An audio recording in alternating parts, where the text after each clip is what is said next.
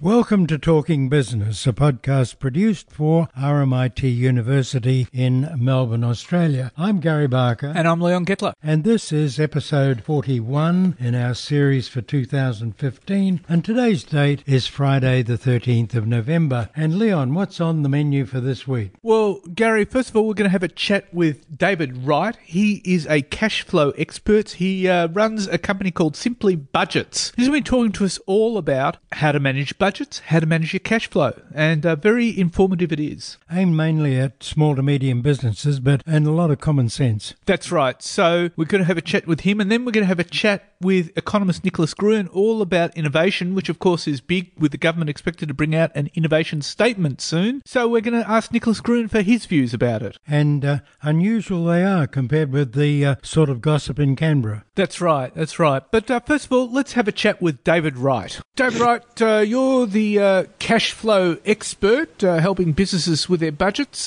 What are the key things businesses should know? Well, I guess everybody in business says cash flow is king, but I'm not sure that they really know what that means. About 20 years ago, I realised that mums and dads didn't have a clue about how to manage their cash flow. Over the years, I've come to realise that small business people are mums and dads, and they take what they don't know at home into their business. And when their business isn't making a profit, or it seems like they're struggling with money, they think they make more sales. And obviously sales is an important part of the picture. How should businesses manage their cash flow? Unfortunately, or fortunately in business, having a blindfold on isn't funny, but most business people have a blindfold on in that they don't know where they're supposed to be. So where they are is just good luck or bad luck. How is accumulating lots of sales not exactly conducive for perfect cash flow? Look, if a business can generate so many sales that they've got more cash flow than they know what to do with, they're not going to have a problem with cash flow in the area that I work in. But when a business is sort of struggling, getting started, trying to find its feet, wondering why can't I pay my bill, why can't I pay my bills, why can't I pay my bills, it's not always about sales. It's about when the money's there, people tend to have this mindset, okay, the pressure's off, I can go and buy the new this, the new that. I can put some plant and equipment, I can buy a new car, whatever, not realising the implications of those decisions down the track. So cash flow projections is what I do. And as soon as you start doing cash flow projections, because to me a budget, which is what most people think of as a budget, I call a flat two-dimensional budget. I talk about three-dimensional budgeting, where you're talking about what's coming in, what's going out, that's two-dimensional, and when does it fall due? That's three-dimensional budgeting. And as soon as you know what your bank balance needs to be today, you'll think twice about racing out and buying a new car because you had a good week, made some sales. It just helps you to get very level-headed about your managing your cash flow. So what are the principles? What are the fundamental principles of cash flow management? You can't plan what you can't control. So there are basically, the way I see it, there are three expenses. There are ones that are really predictable, and in business you've got fixed expenses that are mostly predictable: insurance, telephone, electricity, all those vary a bit with the amount of business that you do. And then you've got your variables, which depend on the amount of turnover that you're doing. You don't have expenses in relation to consumables, but you've still got your fixed expenses. So the motto is control what's controllable. So if you make a list of the things that you know you have to pay for, regardless of whether you're doing business or not, that's a starting point. Work out what that adds up to for the year. And then if you want to run your business on a weekly turnover basis, you basically say, okay, that's so much a week. Now, anybody can do that bit. But then it's, okay, but when do all of these fall due? Some are 6 monthly, some are monthly, some are fortnightly, some are yearly. So you put them all on a calendar, and the software I've developed does this for you. Basically says, when does it fall due? How often does it happen? When's it due next? And in a matter of a couple of seconds, you're looking at the next year in advance, and you can see this is where I must be for this and this and this. So straight away, you've taken control of something that's really easy to control once you know how. Then all your variables, which are going to depend on the amount of turnover you do, you would go, okay, so my goal for this year is to turn over $2 million. So therefore, I'm looking for a monthly income of around about X amount of dollars. My mental arithmetic's not that quick. So based on that, my consumables for each month should be roughly this much. If I factor that into the equation as well, I've then got a reasonably educated set of targets to aim for every day for the next year. And if I'm getting ahead of those targets, I know that I'm making a profit and I can go and spend some money on extra things. If I'm not hitting those targets, I need to go back and have another look and see, well, where's the issue? Is it I'm not making enough sales? Is it that I'm spending more than I thought I was going to spend? And analyse the difference between the plan and the reality. But the question is, how does a business not know it's not hitting the targets? Well, if it hasn't got targets, it can't hit them. So the answer is to create the targets. So I spent thousands of hours developing software that in a couple of seconds flat can do that. For somebody who doesn't have that software, they could get a calculator and a calendar, mark all of their bills on the calendar. It would take them hours, but they could do the same calculations. David, the other question would be how aware of tax and the ATO's rules and its demands would small business people be? Because a lot of them get themselves in a lot of strife, don't they? I come across people every week who are struggling, and we're talking small business owners, mums and dads, maybe the builder, plumber, electrician, whatever, and they have a tax debt. And it's basically because we're all unpaid tax collectors since the GST came in. And when you're not making sales and you're trying to pay bills, any money that's in your bank account seems like fair game. And because not all of the money that you collect, not all of the tax that you collect has to be paid to the ATO, it makes it even harder because obviously if you've got expenses, they incur GST and that can be deducted. So it can be very time consuming trying to do the calculations. This week I brought in this much GST, this week I paid out that much GST. I need to retain $500 in my tax account. There's no easy solution to that. If you could afford to put away the amount of tax that you brought in and forget about what you spent out, that would be great because you'd always have too much put aside. But that's not always going to be the case. I think I keep a spreadsheet which says each week this is my sales and how so I'm forcing myself to having savings that at the end of the quarter I can go, you little beauty, I've got some leftover spare tax money. So your spreadsheet does what? My software or my spreadsheet that I just referred to? The spreadsheet that you just referred to, what does it do? Oh, it's very simple. At the end of each week I say what was my turnover for the week and I divide that by 11 and say that was how much GST I brought in. Right. And I keep a running tally. Right. If I really wanted to get anal about it, I could also say what were my expenses for the week, this is how much GST I can claim back, and I could actually subtract the two numbers and say this is how much I need to put aside into a tax account. And most businesses don't seem to have tax accounts, from what I can see. No, and look, when I was in year 12, which was 1974, a long time ago, we had a poem called Mending Walls, and there were two farmers. And they were walking down the fence between them and talking. One farmer was yakking on and the other farmer just kept saying, good fences make good neighbours. Good fences make good neighbours. And at the time I had no idea what that poem meant. But I now understand it can be applied to many, many things in life, and bank accounts is one of them. If you've got money that needs to be kept, you put it in a separate bank account where you can't get at it. That's putting a fence around it. Good fences make good neighbours. I tell people each week to put money into a bank account that's for food, fuel, fun and incidentals. They choose how much money that is. Say it's $500 a week. It goes into a separate account with a debit card, and that's how much they're allowed to spend it all every week. And if it runs out, they wait till Friday. If there's some left over, they've got a bonus for next week. Basically, that's a safety valve around their spending. What happens if it runs out on Wednesday? Can they dip into another account? Wait till Friday. It's that simple. And I'm talking household budgeting. But even in a business, if you haven't got money this week, you wait till Friday when you do have. And it's interesting you said use a debit card. In other words, don't spend what you haven't got. That's like putting petrol on a fire hoping it will go out. Using a credit card to pay bills when you haven't got the money. No one would throw petrol on a fire to put it out, but that's what using credit is like when you don't have the money to pay it otherwise. I'm amazed that so many people are so, well, I won't say ignorant, but so oblivious to these issues when they're setting up a business and when they're running a business. Well, I was a high school teacher for 20 years, so I'm allowed to criticise the education system, at least here in Queensland, as much as I like. And every crowd of people that I've stood in front of for the last 15 years when I've run seminars and things and talked about what we got taught at school about managing money, everybody says it was so close to nothing it wasn't funny. So unfortunately, the education system has failed us all miserably, and people really need to make it a priority to get educated about simple, basic, day-to-day mathematics around money. David Wright, thank you very much for your time. Thank you, guys. Well, as we said, a lot of common sense, practicality, and keeping an eye on the main chart. And terrific advice. Terrific advice, yeah. Now, let's have a chat with economist Nicholas Gruen about innovation. Nicholas Gruen, the government has a statement coming out about innovation. What's your view?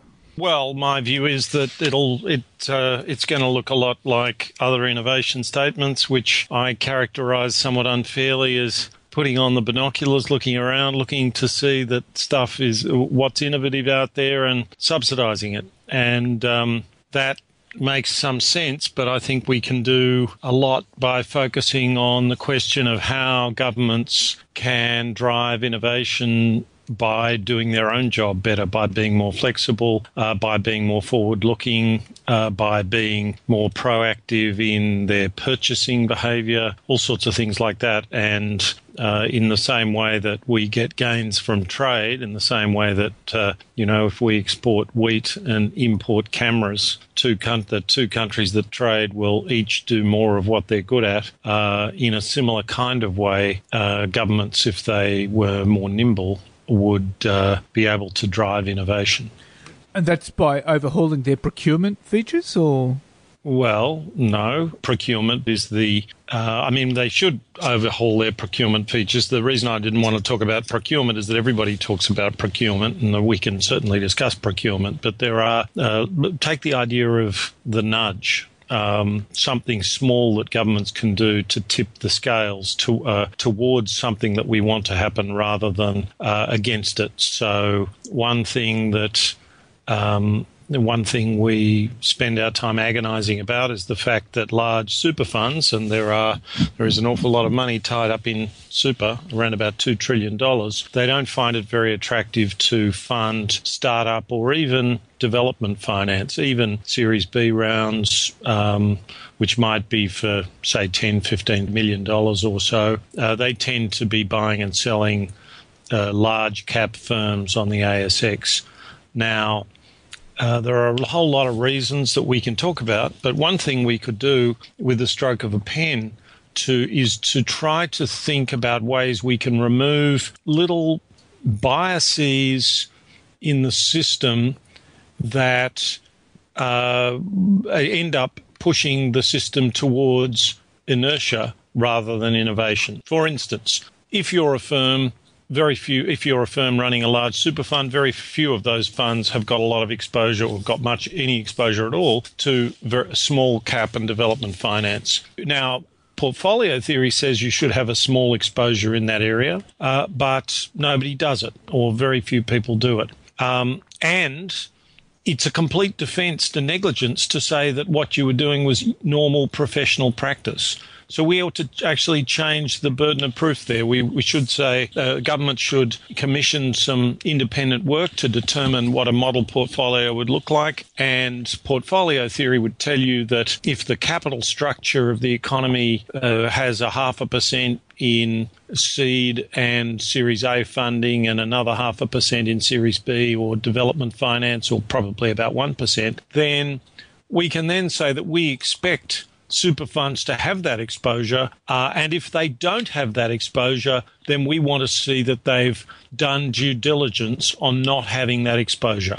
So that completely reverses the onus of proof away from just continuing to do what you're doing just because nobody else is, just because that's the way you've always done it, and it all seems a bit like hard work and a bit risky to do something new, towards something which says that that's the riskiest strategy for you to pursue rather than the lowest risk strategy you should pursue. So that's an example, and I haven't seen anyone talk about anything like that, but I think you can multiply those examples. I've given you an example at a macro level. I can give you examples at micro levels. Anyway, those are the sorts of things that I'm talking about. That goes completely against the way, say, super funds would be run anyway, wouldn't it? In what sense? Well, super funds are left free to do what they want. Well, they're still free. I leave them free to do what they want. I'm saying that it is incumbent upon them to do due diligence on having a prudent and appropriate exposure to that asset class. And they don't do it. They just say, well, we're not doing that. It's a lot of trouble for us. Nobody else is doing it. We're not good at it, and so on.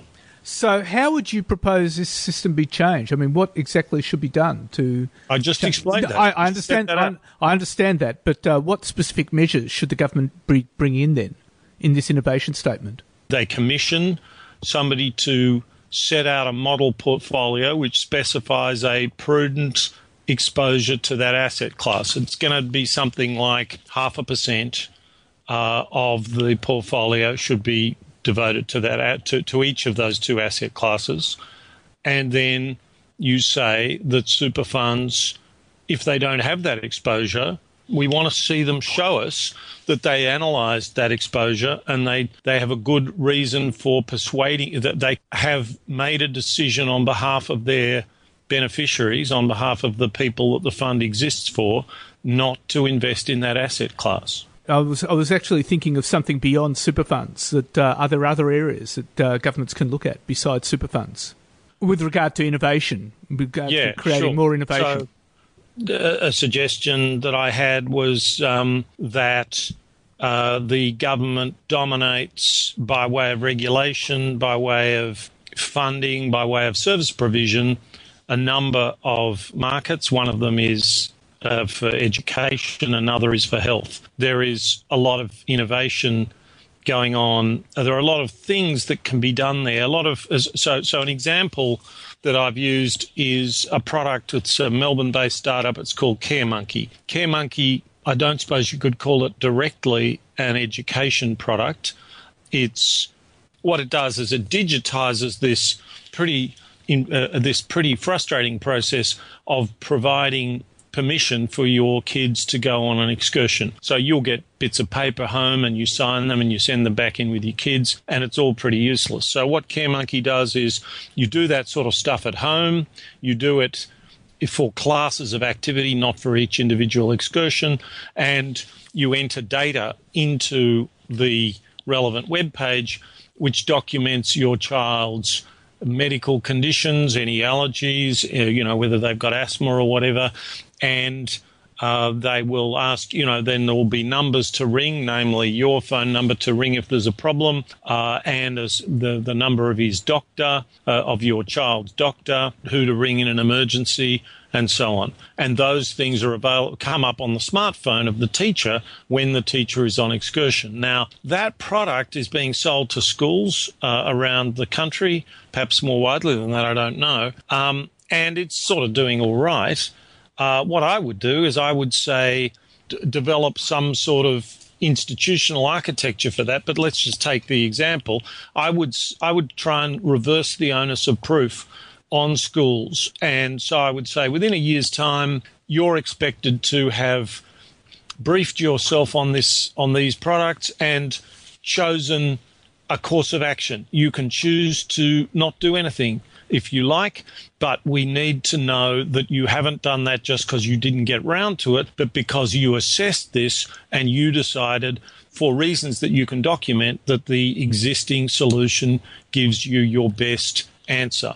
The main reason I'm surmising why most schools aren't already signed up to these kinds of services is that they haven't got round to it. And I don't think, and so that's the sort of thing that with a bit of just ordinary government liaison and work, rather than spending money or subsidising people, the government can nudge the whole system towards innovation. And you can do that in health, and you can do it in corrective services and a bunch of other areas. And what you're doing then as a government is you're getting these agencies to look out for these new innovative products. Exactly, and you're saying that's part of their core business. And in fact, I would take it further, and I would say that maybe, start with a small number like 0.5%, maybe less of the turnover of the education and health sectors should be quite specifically directed towards the translational tasks of making sure that that this industry, whatever it is well informed about these possibilities, and possibly also a bit of development funding. So there's another example in health, a company that I have an indirect interest in called Olo Mobiles, which is digitizing the what you put around old people's necks, those things where if they fall over, they have a panic button that they can press and say, I've fallen over, I need help. Now, you don't have to think about that for very long to realize that if you digitize that again, just like CareMonkey, you can produce a much better outcome. This thing hanging around your neck can take biodata from you. When you fall, it can ask you if you're all right because it'll know that you've fallen. It'll have a gyroscope in there and an accelerometer. This product then makes a conference call to 5 numbers that you nominate. They can be, next of kin and so on, people who look out for you. And then if nothing happens in 45 seconds of ringing that in that conference call, then it rings the ambulance. It also is collecting biodata the whole time and may be able to help predict when you're well and when you're sick and when you need to worry about falling and so on and so forth. Now, in that case, not only should aged care providers and the health and community care sector be aware of this, but we spend, I think, more than $1 billion a year on health and community care. It seems to me this is a product that is not yet in the market. It may take another $5 million worth of development money to get it to the market. And it's the sort of thing that healthcare providers, that's a tiny drop in the ocean and can substantially improve their operations. So I'd like to see governments encouraging these organisations on the ground with the intelligence and the need for these products to also be part of of funding their development. Nicholas Gruen, thank you very much for your time. Thanks, Leon. Thank you. So what do you think, Leon? It's a bit different from the way the bureaucrats go on. Yeah. Well, it'll be interesting to see whether government agencies will target innovative companies and innovative startups. But, we'll see what the government has planned in its innovation statement. Yeah, in the end, it's the market that'll decide, but with a bit of a boost, it'd be a help. And now the news. Well, Gary, first of all, the Organisation for Economic Cooperation and Development, the OECD, says Australia is facing 2 years of subpar economic growth and high unemployment. And in its latest forecast, the OECD has cut its forecast for Australian growth from 3% from 5 months ago to 2.6%. It's warned that unemployment is going to stay above 6% and there'll be a delay to budget surplus. And that means Australian growth is unlikely to recover until 2017. It also means Malcolm Turnbull is going to go to an election with unemployment above 6%. Where it's been for, better than 12 months. That's right. And it's not good news for the government. But on the other hand, the Paris-based institution says Australia should increase and broaden the GST and lower what it calls distorting income and transaction taxes. But overall, the OECD has trimmed its forecast for global growth to 2.9% this year. That's down from its previous projection of 3%. And that represents the slowest pace of expansion since the global financial crisis in 2009. Nothing much has been improving since then. No. Now, to China. And China's actually recorded its highest trade surplus on record. And that's plunging imports have highlighted the struggle to boost domestic demand and prop up sagging growth. And that's a worrying figure. The disappointing figures add to mounting evidence that China could be heading for a hard landing. Now, as the planet's biggest trader in goods and a key driver of already subdued world growth, the figures add to signs that the global economy is going to face its toughest year since the height of the financial crisis. Now, imports in China, fell 18.8% compared to a year ago to US 130.7 billion. That's 183 billion Aussie. That's a 12th monthly drop in imports, a 12th consecutive monthly drop in imports, and that follows a 20.4% decrease in September. Exports too continued their losing streak from July, dropping by 6.9% year on year in October to 192.4 billion because foreign demand is languishing. And that set the trade surpluses at US 61.6 billion. That's up 36% compared to the same period in 2014. That's actually the highest figure since 1995, the last 20 years. It's quite amazing, really, but it's a worry. China's slowing down. That's right. The other worry is, of course, plunging oil prices, and International Monetary Fund Chief Christine Lagarde is warning the global energy prices could remain low for years, and she's told Gulf countries to adjust their budgets. She's warned that these countries can no longer rely on revenues from oil and gas. She says the IMF believes growth across the Gulf countries could fall from 3.2% this year to 2.7% in 2016. She says export revenues could come in at 275 billion US, which is about 384 billion Aussie, lower this year than in 2014 because of low energy prices. Now, the issue is the price of oil has dropped by more than half since the beginning of 2014.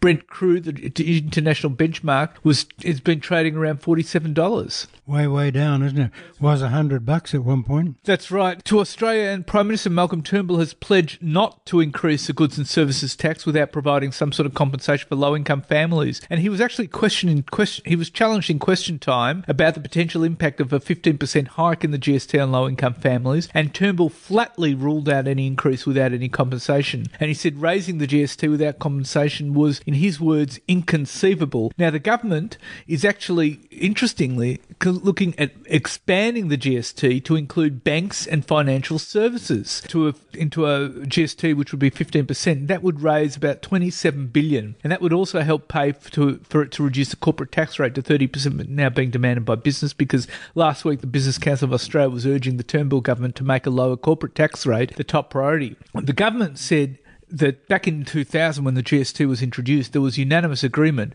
that financial services were just too complex to be included in the GST when it was introduced. But time and technology have changed Australia. You know, the money's got to come from somewhere. We've got a lot of debt. That's right.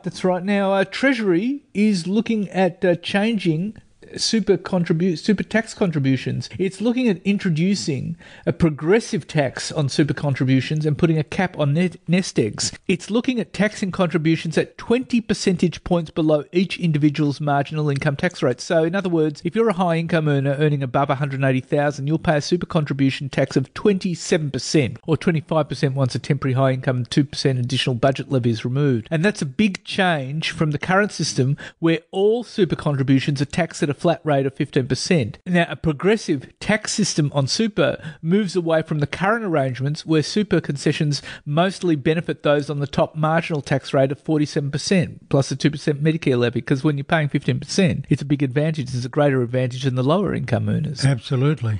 The government is looking at these changes because the argument that super tax concessions are unfairly skewed to the highly paid, and Treasury is also considering a lifetime cap on nest eggs that would see wealthier workers losing tax breaks on future payments on their super funds. Now, some interesting stats. Business confidence has slipped back. The Turnbull effect has been lost, according to the National Australia Bank's latest monthly survey. It's fallen to a reading of 2 in October. That's actually down. It's significantly lower than the reading of 5 in September, and it's close to the level of 1 in August, just before Tony Abbott was replaced as Prime Minister. On the other hand, consumers are feeling more buoyant. The latest Westpac Melbourne Institute Index showed the consumer sentiment rose by 3.9% in November to 101.7 points. That's lifting above 100 points. Now, that signals that retailers can expect a bumper Christmas, and Westpac chief economist Bill Evans says it's a cracker result and it reflects the leadership change in Canberra.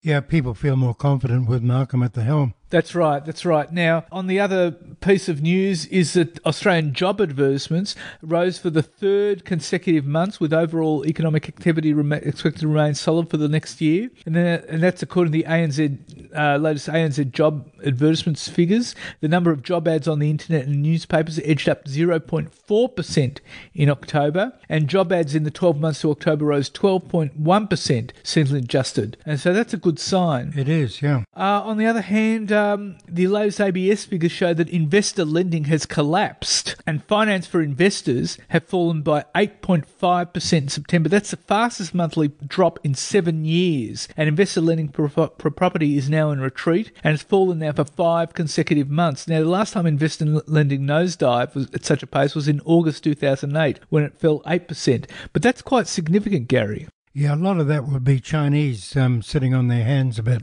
Well, a lot of it is in reaction to the APRA tightening up lending requirements from banks. Now, according to the latest Ernst & Young report, mergers and acquisitions in Australia and New Zealand are tipped to accelerate, with more companies pursuing global growth opportunities. The 6-month Australasia Capital Confidence Barometer found that 53% of Australian companies were planning acquisitions over the next 12 months. It's up from 44% 6 months ago. The proportion of companies with 3 or more deals in the pipeline has skyrocketed to 83%. That's up from 25% 6 months ago. Interestingly enough, the most targeted sector was the Australian food services, because Australia is seeking to establish itself as Asia's food bowl, Gary.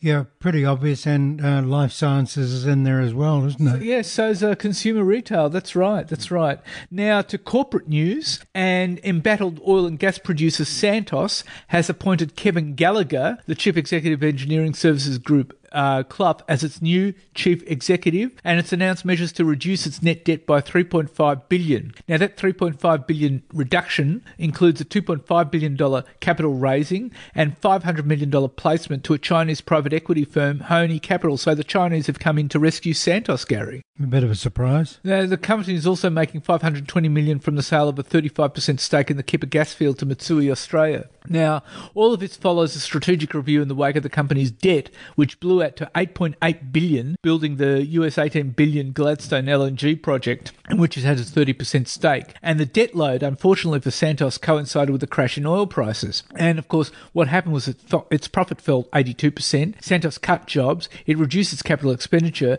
and in August, it sacked its chief executive, David Knox. And the Santos share price has fallen by almost 60% since September 2014. Yeah, that makes it even harder for them. Now, Nine Entertainment has announced that board director Hugh Marks is going to be the new chief executive officer of the Nine Network, effective from last Tuesday. And Marks is replacing long-term CEO David Gingell, who's going to stay on the board as non-executive director. And at the same time, Adani's Carmichael coal mine is in trouble again. The Australian Conservation Foundation is launching legal action against Federal Government Environment Minister Greg Hunt over his reapproval of the mining giant $16.5 billion mine. And the action lodged in the federal court in Brisbane on Monday is the latest in this ongoing battle between green groups and the government. And the government says the mine slated for Queensland Galilee Basin is going to create jobs and economic growth. The green groups are saying it's going to pour greenhouse gas emissions out, and it's going to wreck the Great Barrier Reef and pollute the water table in the Galilee Basin. So let's just take a look at.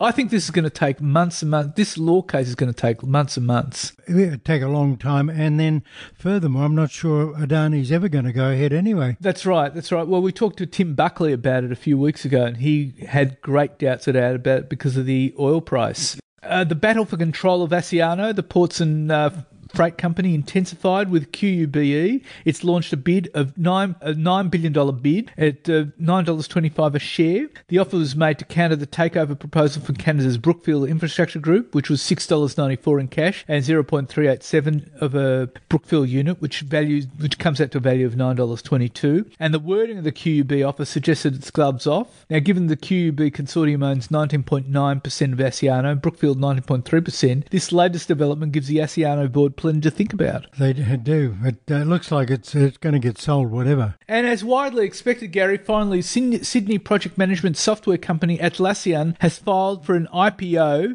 on the NASDAQ, and it's going to trade under the ticker name TEAM, T-E-A-M, which is not surprising because its software is designed to help team. And what's interesting is the detail in the 233-page preliminary prospectus filed with the US Securities and Exchange Commission. Now, Atlassian has been profitable for the last 10 years, which actually makes it unusual for a software company. Now, it generated US $319.5 million in revenue in financial year 2015. It has 51,000 customers across 160 countries, and those include 79 of the Fortune 100 businesses. And other clients include NASA to help design the Mars rover, and Cochlear to develop oral implants. And the IPO price is yet to be disclosed. But what's interesting in the IPO document is there's a letter attached, and it clearly sets out the company's values. And it's a very Australian company, and it's told Wall Street investors in a typical Aussie touch. It's told them it's a no bullshit company, and secondly, its other principle is you don't